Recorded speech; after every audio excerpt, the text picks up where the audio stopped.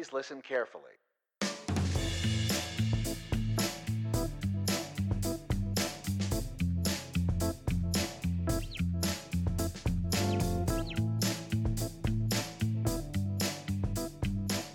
And welcome in, everyone.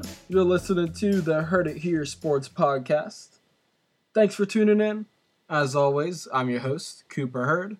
Today I wanted to do the first episode in a series I've been thinking about for a while now. A series on some of the what-if moments in NBA history. So this is often some of the biggest decisions that were made in the history of the NBA. Not as much on-court things. I'm not going to be talking about Jordan's shot over Elo. That's not necessarily what I'm talking about in this case. I'm talking about more free agency decision, a trade being made, a rule change, a change in the league office. Something like cap smoothing would be perfect for this series. I mean, then that's a good example. So the idea is, we're looking at what if this thing that either happened or didn't happen, this decision that was made in NBA history, whether it was made by not being made. If you don't make a decision on something that there's a decision to be made on, well, you still made a decision. You chose not to act. I wanted to examine some of the biggest.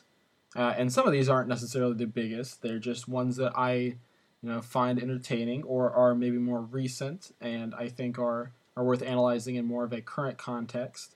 But I just think it's fun to go back and sort of look at these historical decisions that were made, but just in general, the history of the league, and analyze, well, what could have happened. I mean, I think. So I'm going to go ahead and hop into it. This first episode, we're going to be talking about Gordon Hayward. What if, in the 2017 offseason, Gordon Hayward had not signed with the Boston Celtics? And I think this is a really interesting one to start with because, obviously, there's a huge confounding factor here. And that's Gordon Hayward. Gordon Hayward broke his leg in the first game of his Celtics career. Now, when we talk about that, it happened. I mean, it's part of our history. But in this sort of circumstance, when we're going back, we're almost relitigating the past. We are, I prefer not to think of it that way. I like to think of it as we're looking at a fictional scenario. This is a fictional it's a fictional version of our history that theoretically could have occurred, but didn't. In some alternate universe, it could have easily occurred. It was feasible. And I think it's worth going back and looking at those and sort of examining, okay, well, if we go down this path, what could have happened? That gives us an idea of, it gives us a comparison, it gives us something to compare the present to. Well, what could this have been? And I think you have to be careful not to go back and say, oh, well, you should have done X, or, oh, why didn't you do Y? Well, sometimes it's difficult to decipher the reasons people did things because the reasons were, obvious in the present. So nobody really talked about it.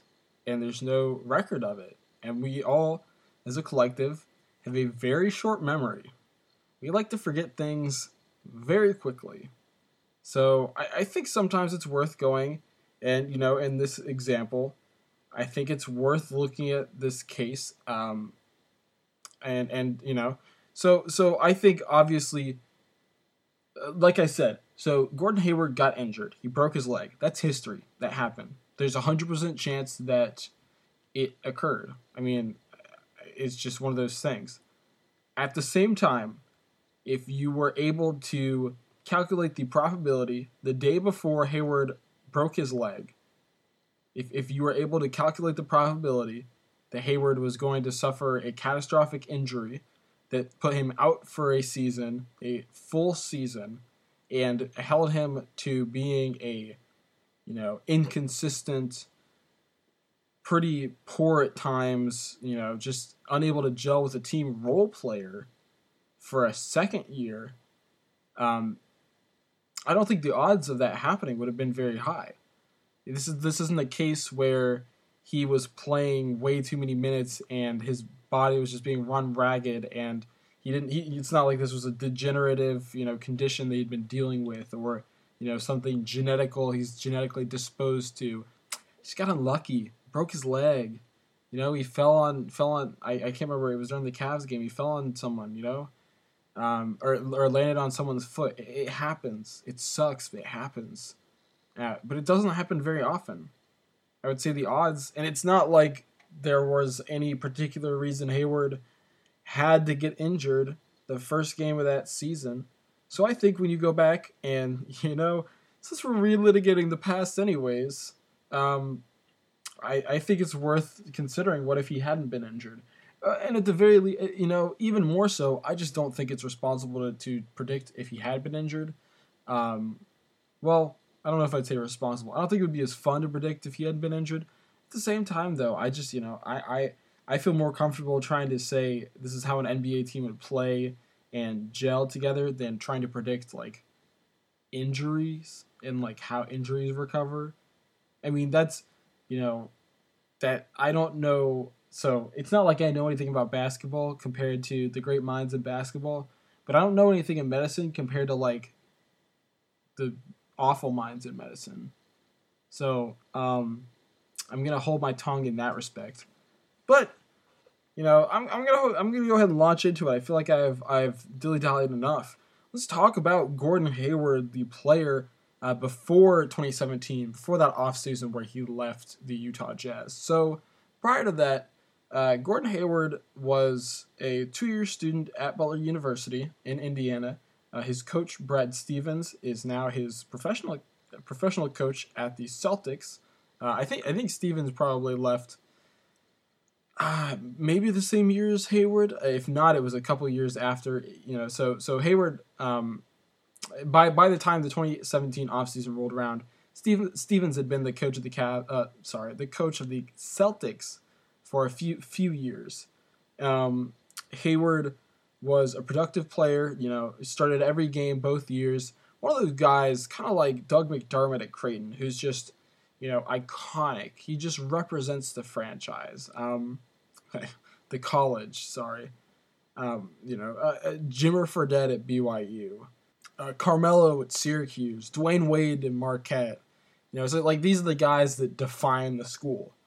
Gordon Hayward is that guy for Butler. Gordon Hayward, combined with Brad Stevens, you gotta give him some credit to be sure. They put Butler on the map. Butler was, they're certainly a known commodity nowadays. It's been 10 years, so it's they're just sort of part of the basketball culture at this point. And I'm sure they had some good seasons. I bet they were in the tournament a bunch prior, but they were never a contender for a title. But the Gordon Hayward's sophomore year, they were a title contender. They had a really good season. They ended up as the 5 seed in the March Madness tournament, won their way all the way to the title game against Duke, where Gordon Hayward was a rimmed out 3/4 of the court shot away from beating the Blue Devils. Unfortunately, they did fall, and Hayward declared for the draft. He was picked up with the 9th overall pick by the Utah Jazz. The Jazz had actually acquired that pick from the Knicks. They were actually a pretty good team. They were not a 9th overall pick type of team. The previous year, in fact, they had finished with 53 wins. This year, though, Gordon Hayward's first year on the Jazz, they weren't as good. Finished 39 and 43. Jerry Sloan left partway through the season. They had a good season at first. Really fell off in the back end. Gordon Hayward was able to come in, though, and his first year was able to play some games. You got to imagine he probably was starting a lot towards the end. Started 17 games. I bet they were all in the spring months. But again, played 17 minutes, was a part of the team to be certain, which is impressive for a rookie. Especially he was a sophomore, 20-year-old guy. And again, this is the Deron Williams team. Derek Favors, AK-47s on this team. Yeah, Al Jefferson, Paul Millsap. And this is a very good team. They struggled, obviously Hayward's rookie year though. The Jazz did make the playoffs in 2011-12, but were quickly dispatched in 4 games. It was a pretty ugly series. Gordon did not make it back to the playoffs for a few years. I'm pretty sure Darren Williams was traded probably after the 11-12 season. I would have to look it up. But he was traded, around this time. So it kind of became, I don't know if it became right away Gordon's team. It took a couple years for him to really establish that, but it was open. By age 23, he was scoring 16 a game.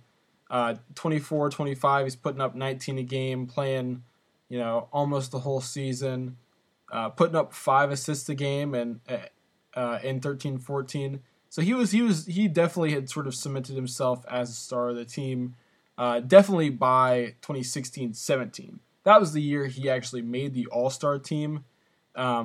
He bumped his scoring average up to almost 22 a game, 3.5 assists, and 5 rebounds to go along with it. I mean, he was shooting it well, 50% from 2, almost 40% from 3, 84% from the line. It's just a really 35 minutes a game too. He's a really productive player on a solid Jazz team.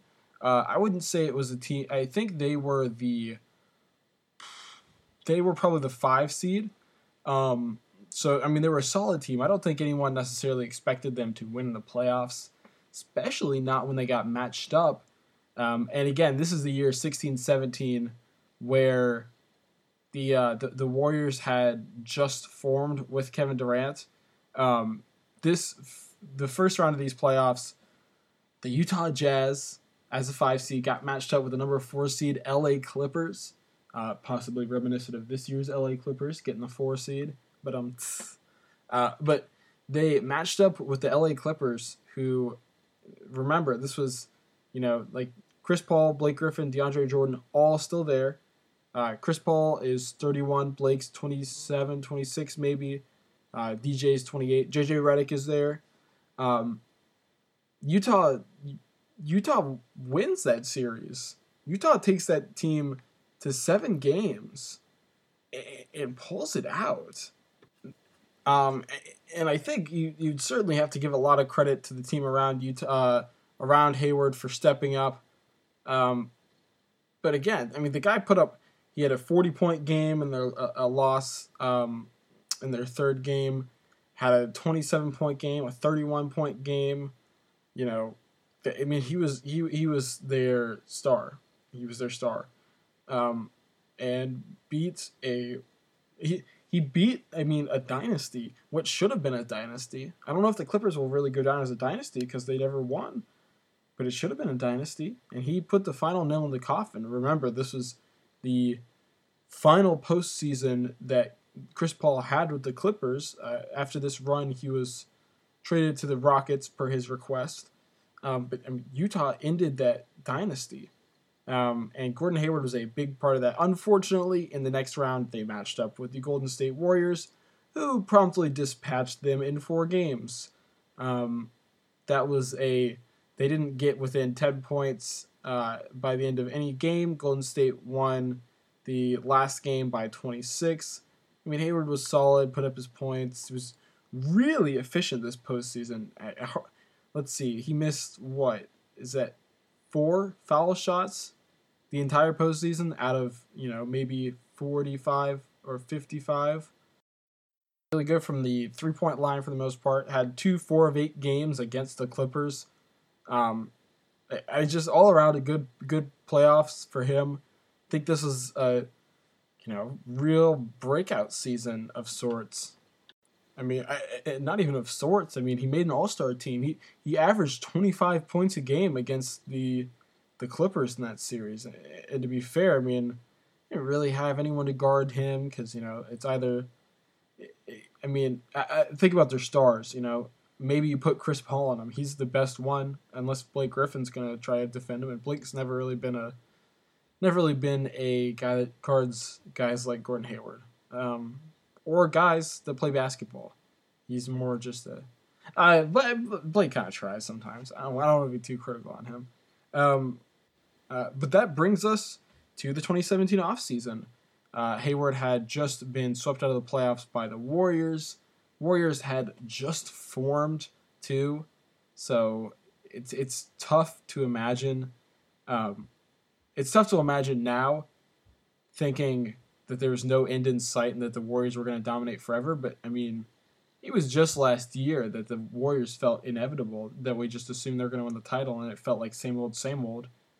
You know, no one really believed Kevin Durant was going to the Nets, maybe the Knicks.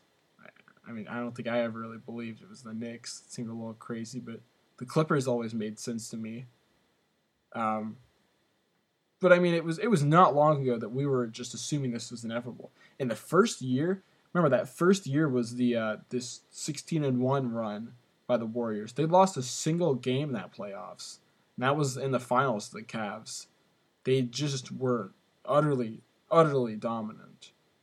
And you can imagine that would be somewhat demoralizing if you are a 26-year-old first-time All-Star playing in Salt Lake City that is looking at the possibility of having to get swept by the Warriors every single year for this foreseeable future. I mean, that's tough. So, Hayward hits free agency. I believe Hayward was a guy, after his 4-year rookie contract expired, the Jazz did not end up offering. So I guess they probably negotiated on a contract extension, but Gordon Hayward wanted a max contract extension, and given he was putting up 16 points a game, 5 rebounds, at age 23 in his 4th year, 36 minutes a game as well. And he was certainly he seemed to be the future of their team. At the very least, he was a max caliber player, given the max back in 2013-14 was something like 15-16 million a year. So not the max of today. We're not talking the 27 million or so the Cat's making, or 30 million, whatever it is. We're talking like 15-16 million. And again, the cap was lower, but still easier to stomach. The Jazz, though, decided they were going to make him earn it, make him go out on the restricted free agent market and get that offer. I mean, if Utah wanted to, they could have locked him up for 5 years on a max contract. That would have taken him into the 18-19 season, so last season, making probably something like $18 million a year. I think in retrospect, that was probably a massive mistake. And again, this is a sort of situation where it comes in, you would say, oh yeah, but Gordon Hayward injured his leg in 17-18, so missed 2 years. Yeah, but like, that shouldn't have happened. I mean, obviously, if you get into that situation, you fall on someone's foot, yes, physiologically that is the action that is going to occur. I mean that if you look at the data, if you think about the numbers, the odds that that occurred are less than 50%. Right? Sorry, not the odds that occurred. If you were able to calculate the odds, the second before a minute before the injury occurred, what are his odds of suffering a catastrophic injury that ruins his next 2 years? It's under 50%, right? It's under 50%. So substantially under 50%. You are not more likely to suffer a career-altering, season-ending injury than you are to not suffer that injury. That would be insane. No one would play basketball. That would be, we would just be watching the injury report. That's ridiculous. And if that is the case, then I just think there's no reason to go back. And if I'm looking at, different possibilities of what could have happened, why would I assume that an act that had like a minuscule chance of happening would happen? Why would I assume that Hayward is going to suffer a completely random, out of the blue injury that has nothing to do with, anything that can be quantified? It's not. It was chance. It was a chance injury. So, and again, I'm harping on this. It just feels like an issue that if this podcast was actually big, would come up, where people would be concerned. People would be like, "Yeah, you can't just, remove his injury from the past." Well, you know what? I am. So deal with it. So we are going to obviously explain away his injury. Let's go back. So to finish out that point I was making, I was talking about his. So Hayward could have been offered that max contract extension off his rookie deal by the Jazz. Would have been paying him out, sub $20 million last year, and he would have been a unrestricted free agent this past offseason for the Jazz. Unfortunately, though, they made him go get it on the market. Unfortunately for them, that is. Because Hayward did get it. He did prove it. He went and he got a max offer sheet from the Charlotte Hornets. They offered him a max contract of 4 years with a player option on the fourth year. So a 3+1 deal. The Jazz matched the deal, but after 3 years, he had a player option. So he declined the option because he was going to be able to make over $10 million more in free agency. Plus, you can imagine not being willing to commit to a guy who rightfully sees himself as the face of your franchise is not necessarily a way to endear yourself to him.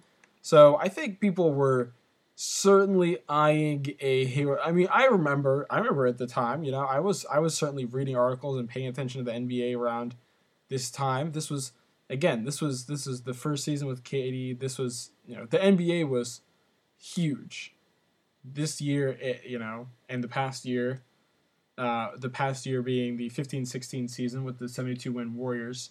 Sorry, 73-win Warriors. 72 wins is for scrubs. But I remember there had been, people talking about, oh yeah, Hayward's going to want to go team up with his old coach for, a year at that point, if not longer. People had certainly been discussing the idea that Hayward would want to reunite with his old coach. And certainly as free agency came closer, I think that idea probably magnified. There was certainly an idea, I think, for a little bit that, well, if you win a playoff series, he's probably not going to leave, right? I mean, what more can you really ask for? You lost to the Warriors. It's not like you lost to the Hawks. Yeah, that's right, Hawks. You're my new bad team that I'm using as an example. Step it up. Back to our featured story.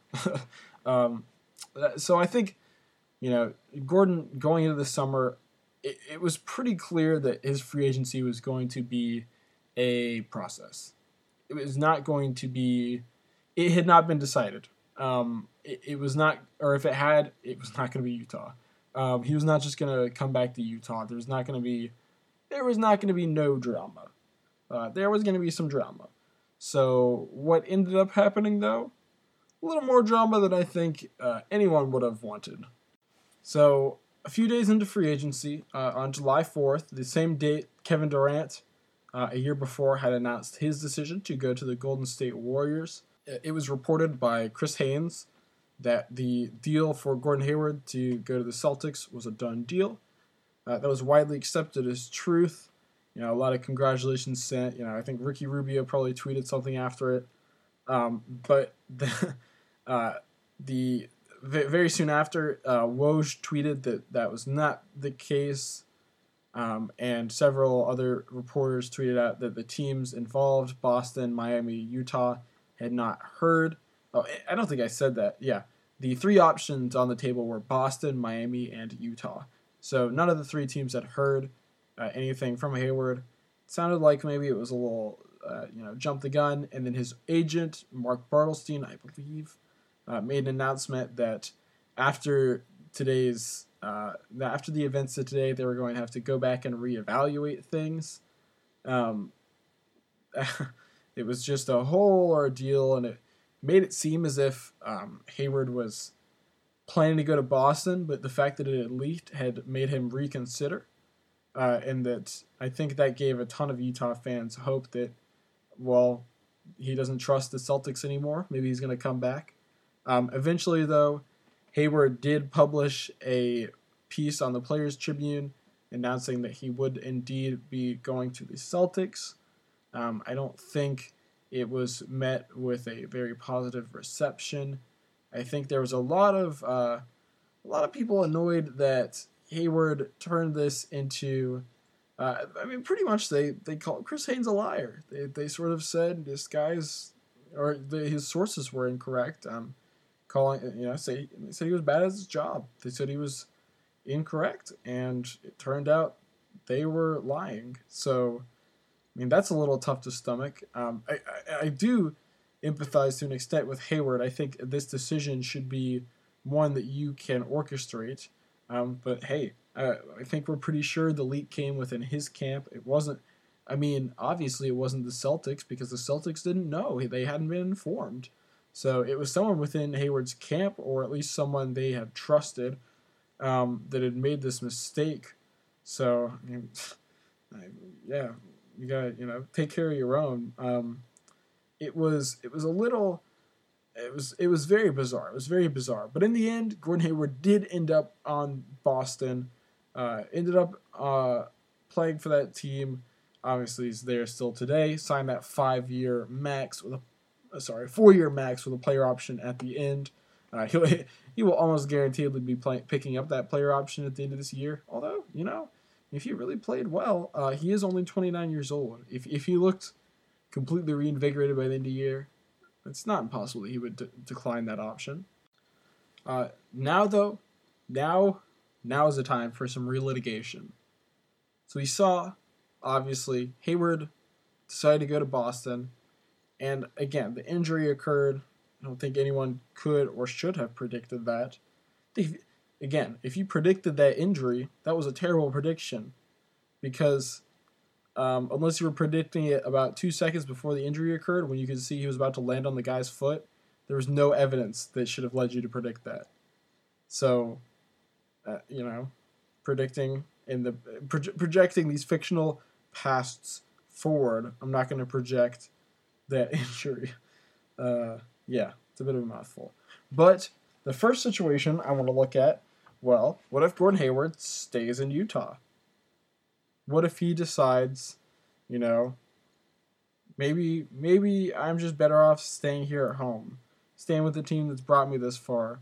We've got Rudy Gobert, we've got Derek Favors, we've got Joe Ingles.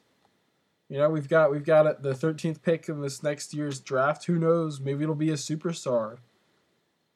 Who knows who they'll pick? I don't think it was necessarily a bad pitch. I think, again, I touched on it. I think the idea that the Warriors are in the conference and they're just dominating for the foreseeable future, that was probably tough to swallow. That may have been the biggest factor in getting Hayward to leave, other than, I'm sure he really wanted to go play with Brad Stevens. He played Butler. He played at Butler. He was on the East Coast originally. I'm not sure if he grew up on the East Coast. Probably though. I would imagine so. But this would have been really interesting to see. Obviously, the Jazz did end up picking Donovan Mitchell with that 13th overall pick. Runner-up for Rookie of the Year. Mitchell put up 20 points a game his rookie year. I don't think I realized it was that level. 50% shooting from 2, 34% shooting from 3. Put up 3.7 assists as well on 2.7 turnovers. But he was a productive player. The team won 53 games. 53 games. And if you remember, the Jazz actually that offseason, before Hayward left, had made a trade for point guard Ricky Rubio over on the Timberwolves. I can't remember what that trade was for. I think it was maybe it was just a first round pick. Maybe they had some maybe it was just some salary. But this was a team that looked like it could be good. I think there was a lot of hope that Hayward would return because this was a team that certainly looked very, very promising. Maybe they're not going to be a title contender, but hey, that's because they're building around Gordon Hayward. That's not because they don't have the good pieces. If they were building around LeBron James, that's probably a title contender. That is a title contender. Sorry. With LeBron James, if you have a team of Rudy Gobert, Donovan Mitchell, Joe Ingles, Derek Favors, Ricky Rubio, Rodney Hood, Jonas Jerebko was even like a decent backup.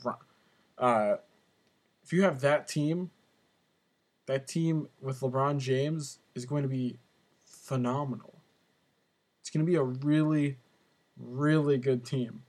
With Gordon Hayward, it's not going to be as good, but in retrospect, I think looking back, this could have easily been a high 50s win team.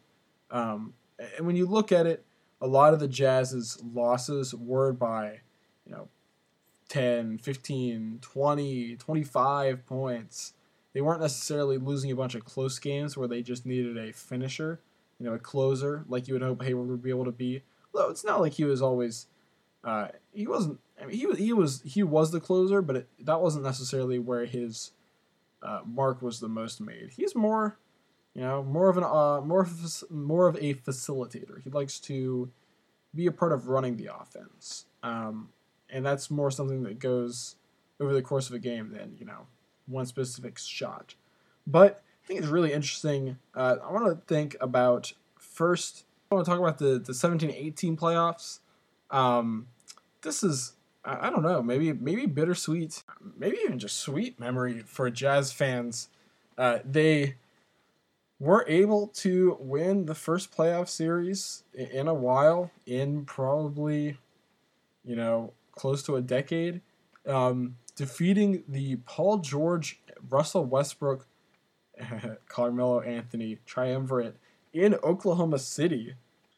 Beat him in 6 games. Didn't even let him take it to a 7th. It was, obviously it's just an incredibly memorable series. We saw Joe Ingles with one of the most iconic playoff performances of modern memory, you almost think. Just the way he got into the head of Paul George it's almost like scripture for that type of player, the enforcer type. The guy that gets under your skin. I mean, it was just, it was a masterful display of mind games, I guess would be the way to put it. So they were able to win that series, without Gordon Hayward. I certainly wouldn't imagine adding Gordon Hayward would hurt, so you chalk that up to a win. I think what you actually would say is probably win more in the regular season, right? That's really what happens. They win more in the regular season. But again, I mean, they won their first round matchup. They beat Oklahoma City. That's really dang impressive. I think if they had Gordon Hayward, maybe it's a 5-game series. Probably still a 6-game series. I mean, I can't imagine it gets that much closer. I mean, can you really tell me that putting Gordon Hayward in there and taking a few minutes away from, Ingles and actually, I just pulled up one of the box scores. They've got 19 minutes to Jay Crowder, 13 to Royce O'Neal, and 12 minutes to Joe Jerebko. So, you know what? If you have if you have Gordon Hayward in there, I mean, your team's gonna be amazing. Like that's 6 really good starter level players. And you got to remember Rubio. So he hit 5 of 8 from this game. This is, I think, game 2. He was on fire that game. He had like a 30-point game, I think, at some point. He was just deadly. I think, if you take most of Jay Crowder, Royce O'Neal, Jerebko, Exum's minutes, put them towards Gordon Hayward, and then maybe have like 1 or 2 of those guys coming off, probably just whichever one you trust the most. That right there is just, there's no weaknesses. They go. That would be such a top heavy team, but not top heavy in the not Lakers top heavy where it's LeBron and AD and then everyone else. It's Philly top heavy, where the top 5 are the best. It's the Ben Simmons, Jay Rich. Am I allowed to call Josh Richardson Jay Rich, or is that already taken? Is that like permanent reserve for Jason Richardson? It might be. That might have been heretical. I apologize. But Simmons, Richardson, Tobias, Al, Joel Embiid. That's more what this team would have been like. That would have just been I mean, between Gordon Hayward, Donovan Mitchell, Rudy Gobert, those are three, legitimate all-star talents in this year, this 17-18 year. Again, obviously, assuming Hayward could have played the whole year without, a catastrophic injury, he's probably an all-star, even in the West, because he was literally an all-star in the West the year before at age 26. I don't see any reason to expect him not to get better at age 27, given that he had gotten better pretty much every year of his career. But, this just would have been that would have been a really good team. Just because, and I want to, go back to the 17 offseason, the Jazz wouldn't have had to give anything up to bring back Hayward. They would have still been able to make the Rubio trade. In fact, they made the Rubio trade before Hayward left. They also, signed Ingles to an extension before Hayward left. They were making plans assuming he was going to come back. They did not. It's not like they didn't end up signing a bunch of guys at the end. It's not like their backup plan was not really there. It was, get Hayward or we're just moving on. I just felt like that's worth noting, because if for instance they had gotten Jay Crowder, not Jay Crowder, if they had gotten like Donovan Mitchell because Hayward had left, if they got the 13th pick because Hayward had left, well, that's a lot different. Then you're replacing Gordon with Donovan Mitchell. You're not replacing anybody. You're just plopping Gordon Hayward on this team pretty much, which that is scary. That's scary. Problem is, though, next round they go up against the Houston Rockets in the first year of CP3 and Harden's tenure together. That was the 60-plus win team, number 1 seed. Took the Warriors to Game 7, up 3-2. That was not a great series for the Jazz. They got swept. They just had no answers versus Harden, and it's hard to imagine that Hayward would have been able to contribute to that. I don't think Hayward's the type of guy that's trying to guard Harden, so that's still a loss. Maybe you give them a victory just because they're such a talented team. They would be able to, cobble together enough points and get enough defensive stops. The shooters go cold for a game, and you happen to outscore them. I think, in general, when you're talking about these Rockets, you probably just got to spot the opponent a game. Really even. The Warriors were always like that too. Just spot the opponent a game. It'll be 5 games. It's just never 4. It seems pretty clear to me, though, that the Jazz are not going to be beating the Rockets in this revised version of the playoffs. So, we'll move into next season, 2018-19. Obviously, this was the previous season. So I'm not really gonna talk about the regular season. It kind of just is whatever. I mean, am I gonna go through and be like, yeah, I'll tell you what happened. They finished 50-32. They were the 5th seed again. I don't, let's see what were Donovan's stats. Yeah, Donovan put up like 24 and 4 assists. Rudy had. They're good. They're pretty much the same team. They're pretty much the same exact team. Added 37-year-old Kyle Korver. That's like their one addition. What I'd like to talk about instead is their playoff run that year. So, again, I mentioned they finished once again with the 5th seed, and they would once again match up with the Houston Rockets. However, this was a somewhat different Houston team. Last year's team was just a lot more dominant, obviously. This year they came in as the 4 seed. So obviously Utah saw them in the second round last year as the 1 seed. This year saw them as the 4 seed in the first round. And, they had Carmelo in the beginning of the season. Chris Paul missed, he only played 58 games.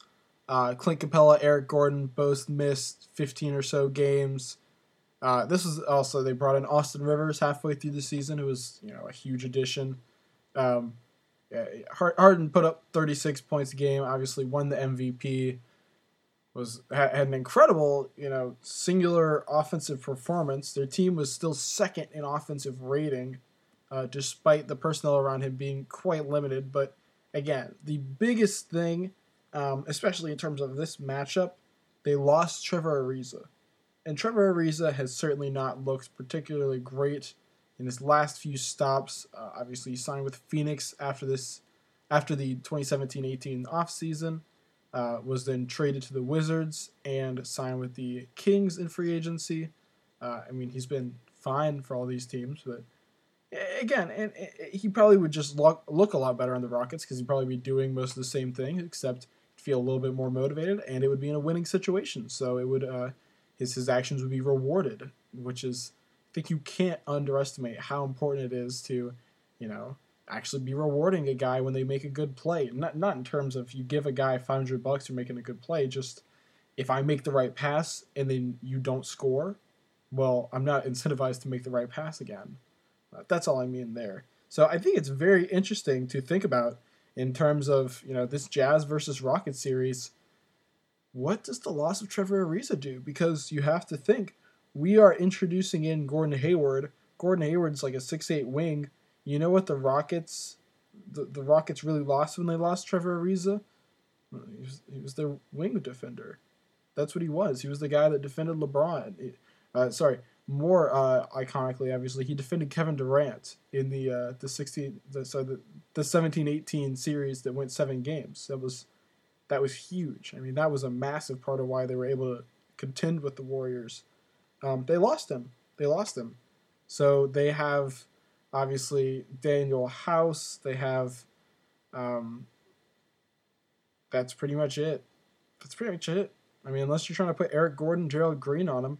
Eric Gordon's a tough guy, but he's 6'3". He's not going to defend. He's not going to defend Gordon Hayward. I mean, Chris Paul, again, tough guy, but he's 6'1". Like, they don't have any real option as a wing defender, or a forward defender. I would say Gordon Hayward's probably more of a forward than a wing.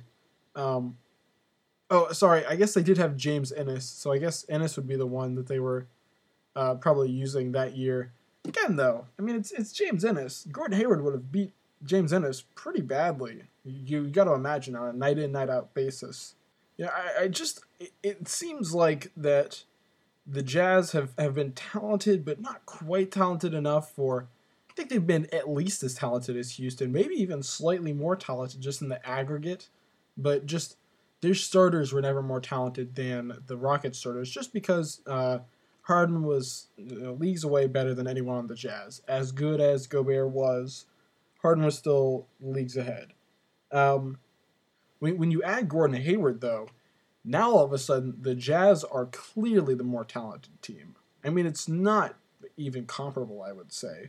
Whether you're looking at the average player, the average starting player, if you're looking at only best player, yes, the Rockets still win. But even if you're looking at top 2 players, I mean, Harden and Chris Paul, and this is Chris Paul that's, I would say it's at least a debate. Harden and Chris Paul versus Gordon Hayward and Rudy Gobert. That's probably a debate. Maybe not, but I'd say that's a debate. Even more so when you go a third guy down. Donovan Mitchell is the Jazz third guy now. You know who the Rockets third guy is? It's Eric Gordon or Clint Capella. Well, those guys are good, but they're nothing near Donovan Mitchell. Not his peak, at least. Although, Eric Gordon did have some really explosive games in the playoffs. Not really recently as much, though. Let me just move on, though. I think the biggest thing here, again, can the Rockets defend Hayward? Hayward's never been some guy that's just going to exploit one-on-one matchups, but there's a difference between, not being able to exploit an average wing defender and not being able to exploit, like, Eric Gordon when he gets put on you. Like, he's going to be able to shoot over the top of Eric Gordon. He's going to be able to shoot over the top of James Ennis to an extent, I think. So I would be curious to see whether Hayward could take advantage of his matchups in this series. Again, the biggest problem comes down to, are you going to be able to defend James Harden? The odds are not in your favor, but you know what? I think it's worth giving him a shot in this series. So I think if I was going to go back and put odds on it, it's probably something like 70-30 Rockets, just because the Rockets seem to have their number. James Harden just doesn't really lose in the first round. Um, but I mean, I think the Jazz would have just had so much more talent in the aggregate, um, given the Hayward addition that we're assuming. I think it would have just been. And again, when you go back and look at that playoffs, so the first couple of games were blowouts. Houston blew out the Jazz in Houston, held them below 100 points. It was 122-90 and then 118-98.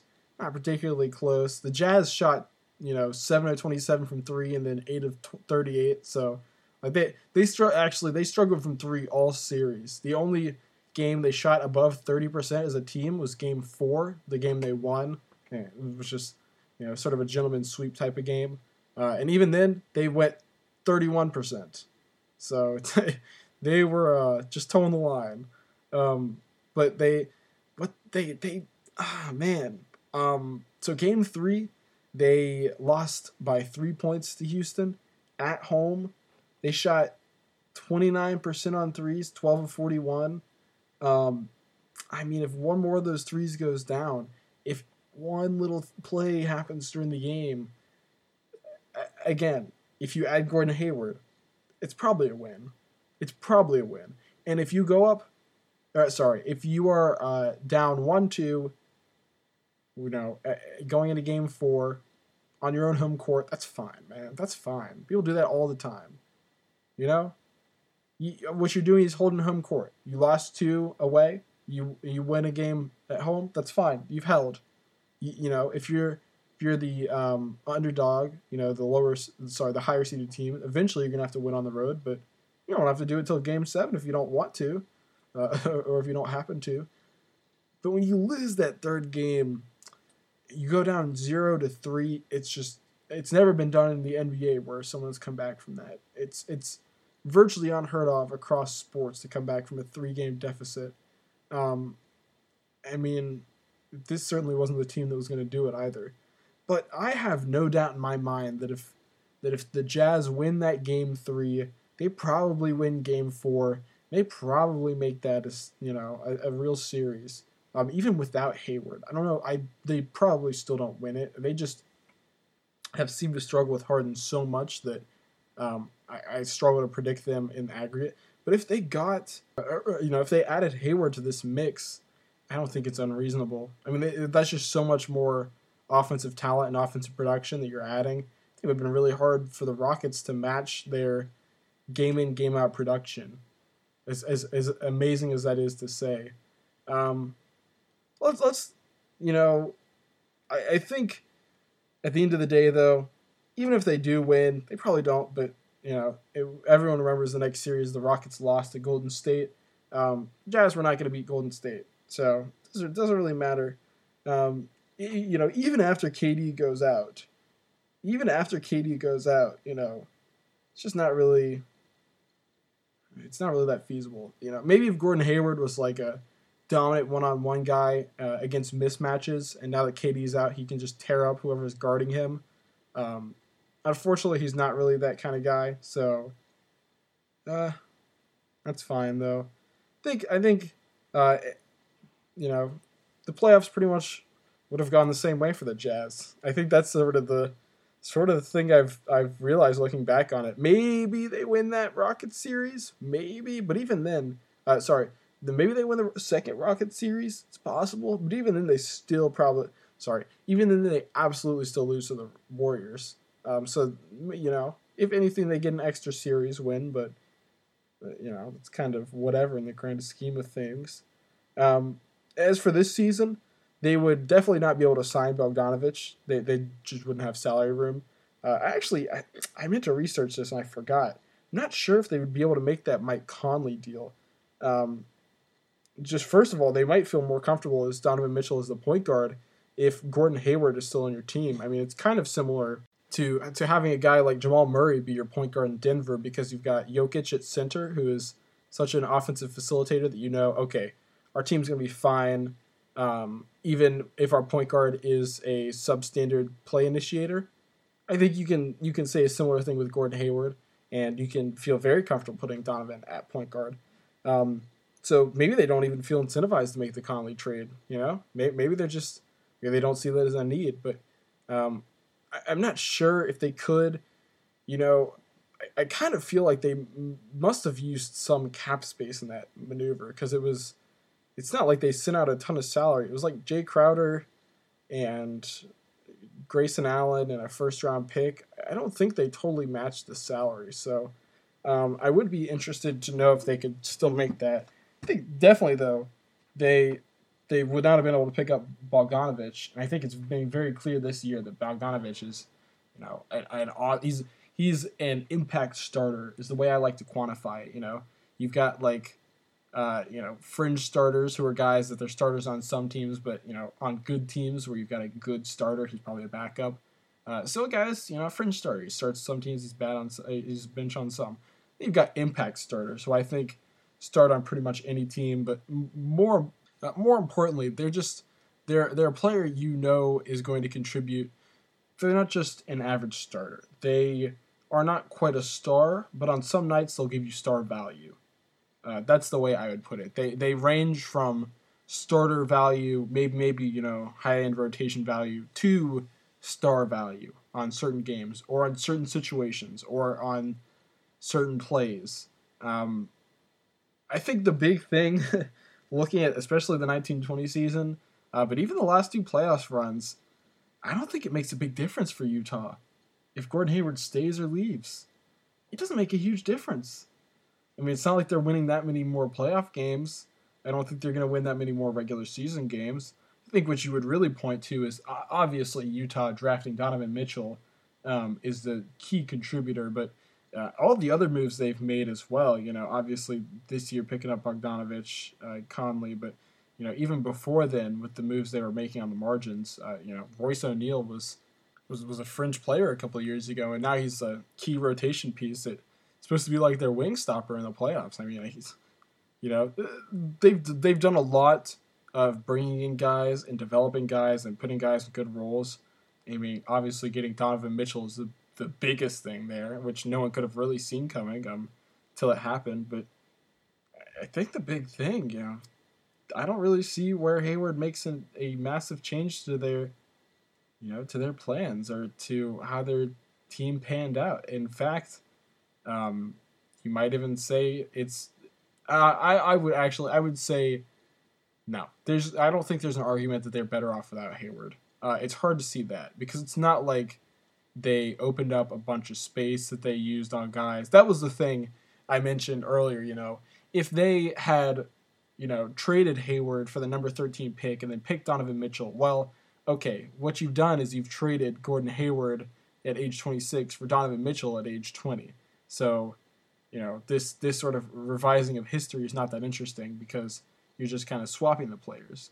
That's not the case in this situation. You're sort of just adding Hayward on top, until this year with Bogdanovich and Conley, which is actually kind of, why I'm saying I don't think they end up that much better because, these last 2 years, they did good. I don't think they would do that much better with Hayward the last couple of years. They weren't beating Houston in 17-18, and they weren't beating the Warriors in 18-19, so I don't know where else they would have gone. And then this year, Bogdanovich has been awesome. I mean, Hayward would be, a great piece if they had him too, but it's not like they need him.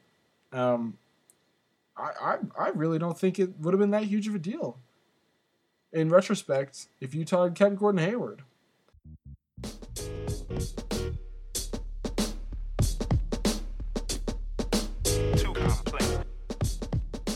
So next, I did want to hit on the other possibility here. That is not. I'm not going to go relitigate what could have happened with Boston if the injury hadn't occurred. I'm just that feels too muddied to me. That feels like you're just sort of. To be honest, I just don't really know how to do it. I don't feel comfortable going in there and trying to predict that. It feels just a little weird. This honestly just makes more sense to me to think about the teams that he didn't go to. And I bet part of that is because we saw him get injured in a Boston jersey, so It's harder to imagine a scenario in which that didn't occur, because it did occur and it occurred with them.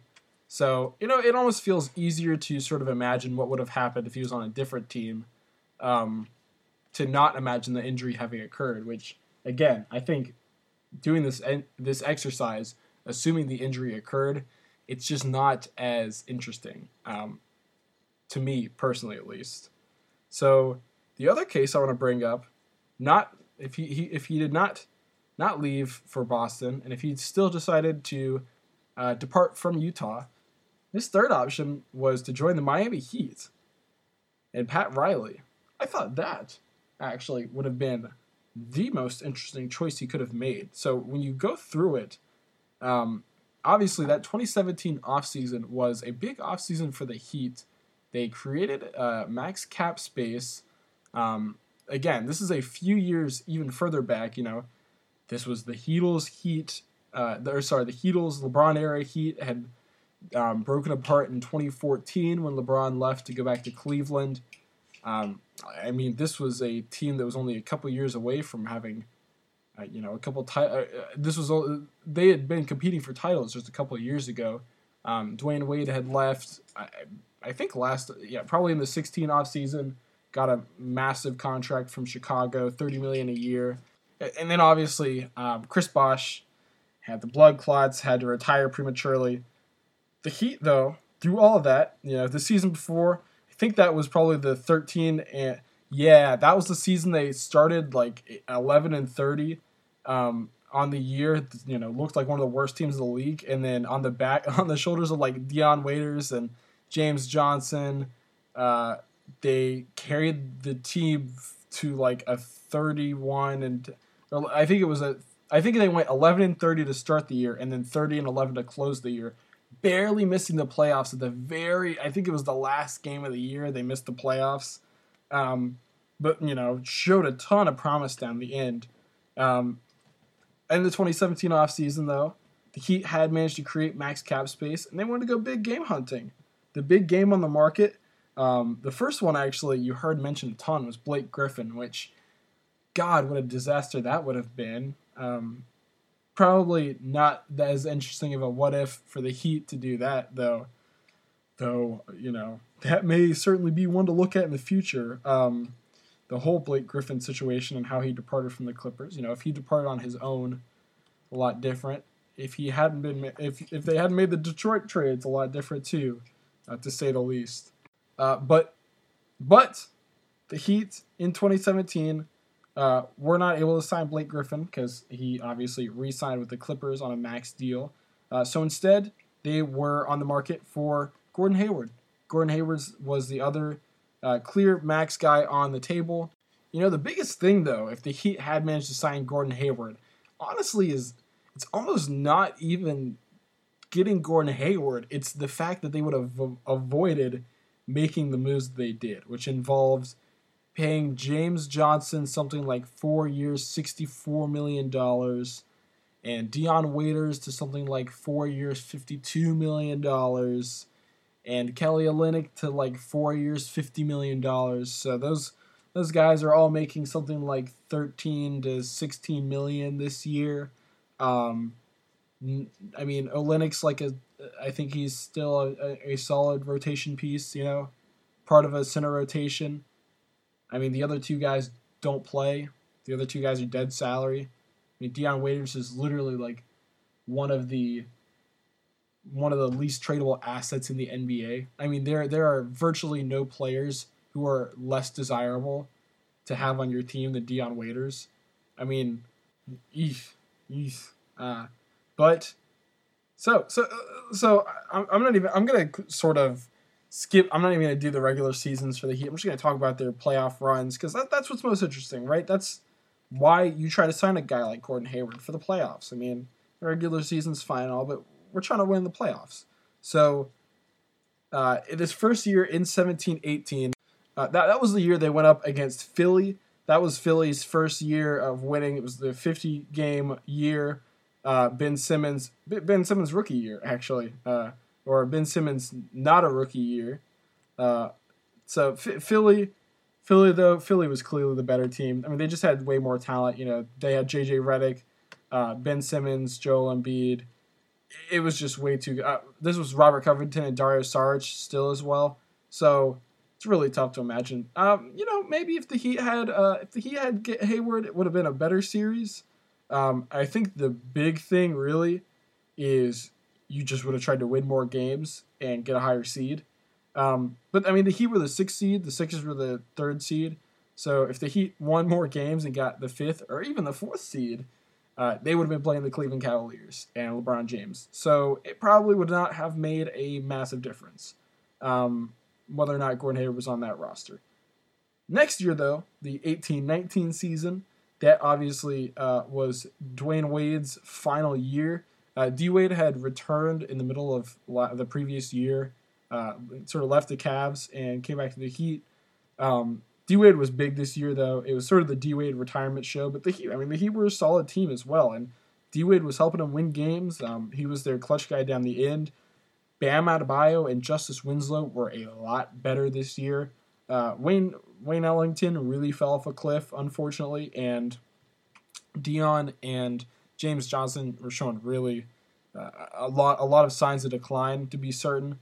And James Johnson, even in 17-18, started to look a little shakier. But this year, both of those guys were, not necessarily the most reliable.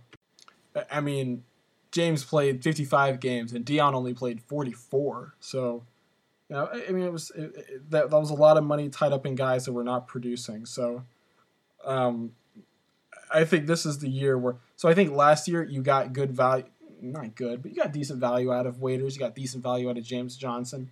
This year, though, having Hayward replace those guys is like, I mean, it's so refreshing. It is such a huge change, very big impact on how this team is going to play. I think the problem is, they're pretty much going to be the same in the playoffs. They're not that much different of a playoff team. And for the record, the Heat, didn't make the playoffs last year. They finished 39-43, but I think if they had Hayward, they're probably more like a 45-win team, maybe even high 40s.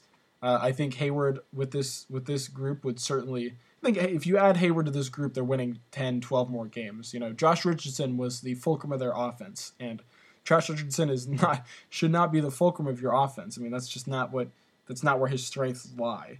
So I think they would have won 47-something games, but problem is still probably losing the playoffs. I mean, unless really you can get up to like the 3 seed, which that was the Sixers with 51 wins. Even at the 4 seed, you're still going up against the Pacers with Oladipo. And the top 4 seeds, Milwaukee, Toronto, Philadelphia, Boston last year were all pretty lethal. It's hard to imagine the Heat would have even won a series last year. In that 47 number that I'm saying, I think they would have been happy for Hayward to get them up to 47 wins that year. That's pretty optimistic, I would say. That's still the 6th seed. So you know what's happening? They're going up against the Sixers again. Probably still not winning it. What's really interesting, though, is when we look at this year. What would it look like this year if they still had Gordon Hayward on that roster? Or if they had Gordon Hayward on that roster? That would be intriguing. Now, I think the first thing you have to think about, is it still possible to pull off the Jimmy Butler trade if they have Gordon Hayward? It's more difficult. They're not able to just in Josh Richardson. The reason they were able to do that, I assume at least, they probably created cap space when they traded Hassan Whiteside for Myers Leonard and Mo Harkless, and then traded Mo Harkless on. It's possible, though, that they were just opening up like an exception to take Butler's salary into. Actually, you know what? Butler was only getting paid like $16 million on his last deal, so maybe that's what the trade. Anyways, I think the thing is, even if you're being conservative and assuming that trade wasn't working with matching salary, which I don't think it was, because I assume with a sign-in trade, you have to consider the new salary. That's generally how the NBA works.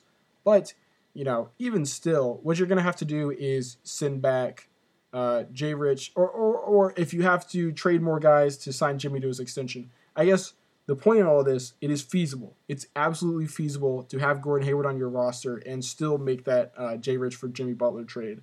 You have to, it's going to be different, and it probably involves giving up an extra first rounder or some sort of asset to get off of some salary. But if they manage to do that, and assuming that asset is something like, I don't know, like I'm talking like hopefully I don't even know if they have any first rounders left, so maybe it would have to be one of the young guys like Winslow. But I think if they gave Winslow up, this team's still looking pretty awesome. Let's imagine though that they manage to do it without giving one up.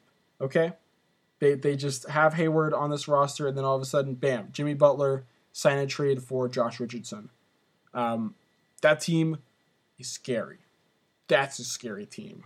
This Heat team has, it's got a lot of new contributors this year, with Kendrick Nunn, Tyler Hero coming in. Duncan Robinson played some last year, but he has been, he started 35 games, played 27 minutes a game. He's like their fourth best player this year. Bam Adebayo has been in my opinion, has been an all-star. This team has been a lot better. So let's just picture for a second. Let's picture what's your lineup, what's your closing lineup with Gordon Hayward on this Heat team. So you've got at point guard, probably not Goran Dragic, right? You're probably going to play either Nunn or Tyler Hero, I would imagine. Then you're going to have Jimmy Butler at shooting guard. You're going to have You probably have Duncan Robinson at small forward, Gordon Hayward at power forward, Bam Adebayo at center. Maybe, you know what you could also do? Oh my God. So what's really interesting about this is you've got 6 or 7 guys that could be in that closing lineup. So think about this. Jimmy Butler, Duncan Robinson, Justice Winslow, Gordon Hayward, Bam Adebayo. Who's scoring on that? Who was scoring on that lineup? That's Philly-esque. Think about that for a second. Jimmy Butler as your point guard with Justice Winslow, Duncan Robinson. He's not the best defender in the world, but he's 6'8", and he's not, he's no punk. And then you've got,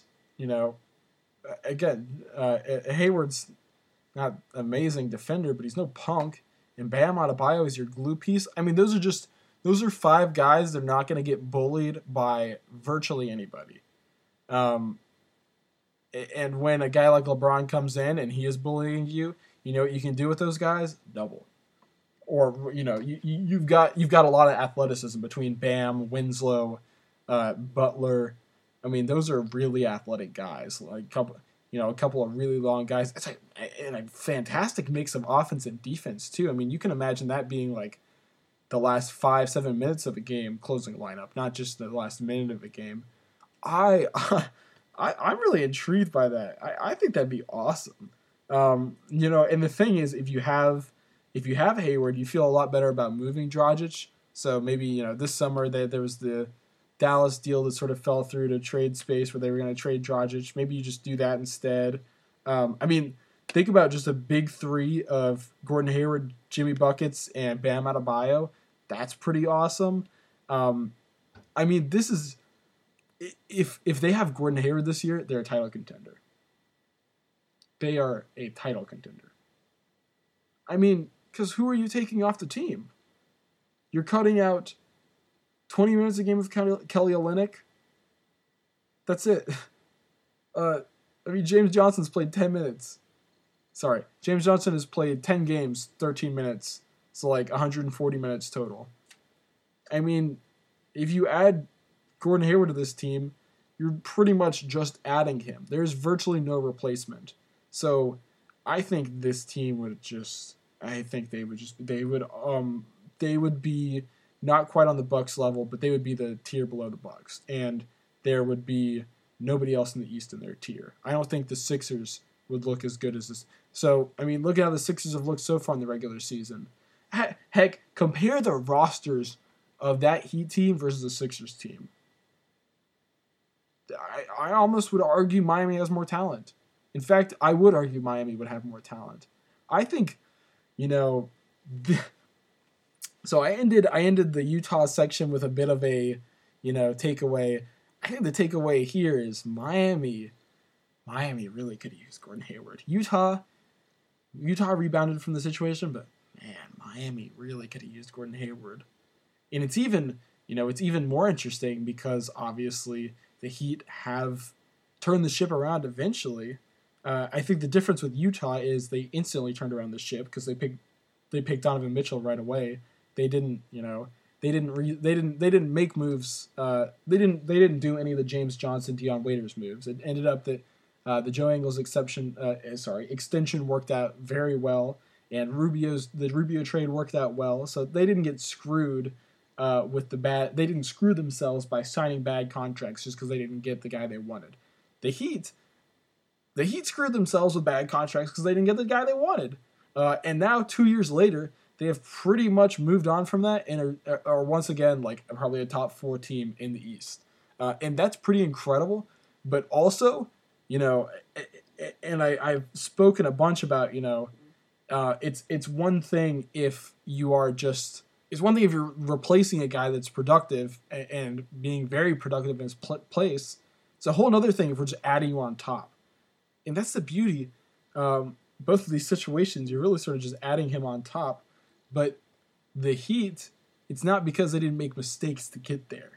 The Heat have just managed to make all these mistakes and then recover from them. I mean, they've still got them on the books or whatever. It's just that they've managed to pivot enough to be good.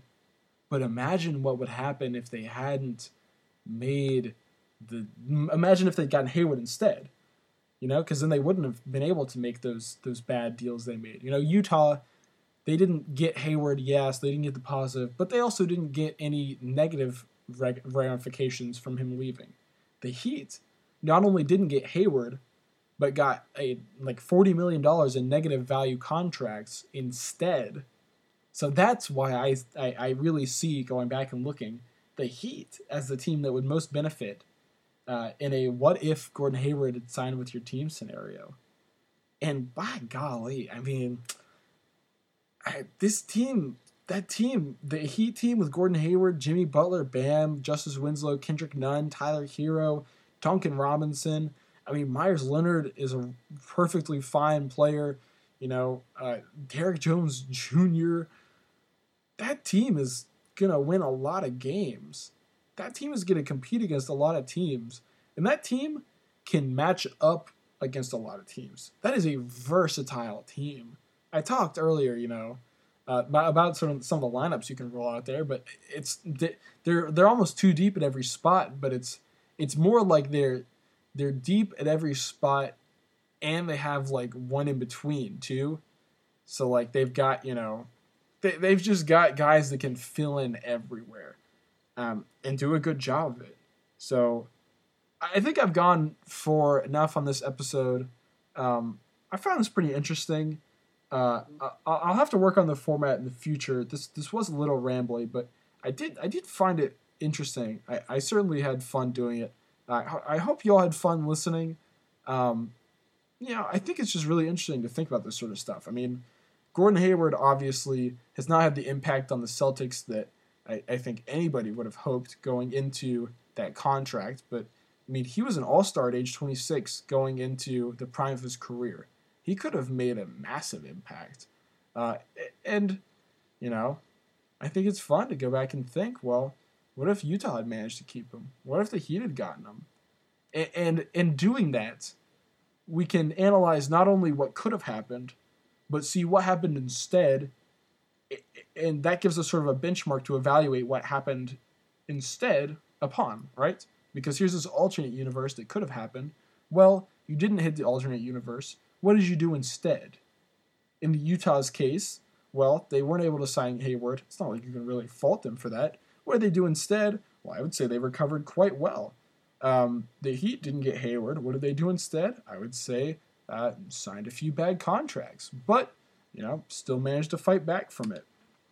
I think that's the real takeaway you have from this. It's not, oh man, I really wish the Heat had Gordon Hayward. It's, oh, that's really interesting. Just thinking about how the Heat screwed up after not getting Hayward, but also seeing how quickly they've recovered to an extent. But at the same time, if you hadn't screwed up in the first place, you could be even further at this point. Yeah, I'm running on fumes at this point. Again, though, I had a ton of fun with this. I hope y'all enjoy listening.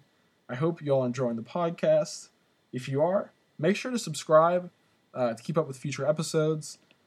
Make sure to leave a rating or review if you enjoyed. As always, have a wonderful day. It's been a pleasure. Peace out, y'all.